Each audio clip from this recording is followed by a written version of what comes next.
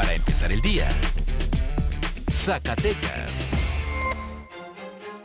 Buenos días, martes 10 de octubre del 2020, momento de la información para empezar el día con Meganoticias Zacatecas. Elementos de la Policía Metropolitana sufrieron una agresión armada por parte de presuntos integrantes de un grupo delictivo la tarde del lunes en una carretera ubicada en la comunidad de Río Florido en el municipio de Calera.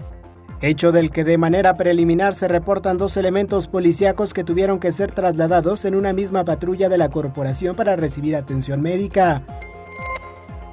Debido a la actual pandemia por el COVID-19, la Secretaría de Salud de Zacatecas intensificará las acciones de prevención ante la cercanía de la celebración del Día de Muertos, entre las que destaca el cierre de los panteones municipales en el periodo del miércoles 28 de octubre al miércoles 4 de noviembre.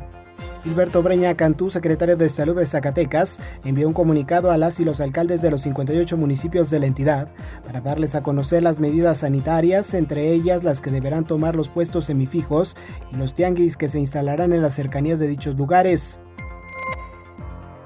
Desde las 10 de la mañana, diversos transportistas como taxistas, traileros y choferes de sprinters desfilaron por el Boulevard Metropolitano hasta llegar a las instalaciones de la Secretaría del Bienestar. Con la intención de manifestarse pacíficamente, los inconformes bloquearon el Boulevard sentido Guadalupe, Zacatecas, debido a que no han sido tomados en cuenta en el programa federal Crédito a la Palabra. Durante su comparecencia ante la 63ª legislatura del Estado, el secretario de Finanzas Jorge Miranda Castro fue cuestionado acerca de la situación del ISTESAC y qué se hará para rescatar al instituto de su agotamiento financiero.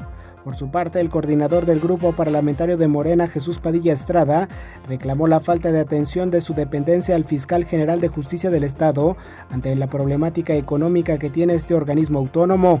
También, el propio secretario admitió que la crisis financiera de Zacatecas se deriva de la deuda pública, a la cual se destinan 1,000 millones de pesos anuales, así como a la nómina educativa. Sin embargo, en este último rubro, señaló que se destinarán 1,240 millones por parte de la Federación.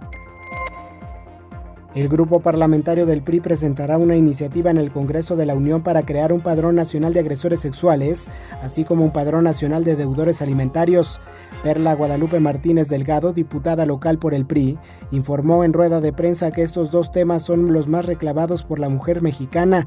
Sin embargo, deben impulsarse primeramente a nivel nacional según la legislación. Ahora usted ya está bien informado para empezar el día con Meganoticias Zacatecas.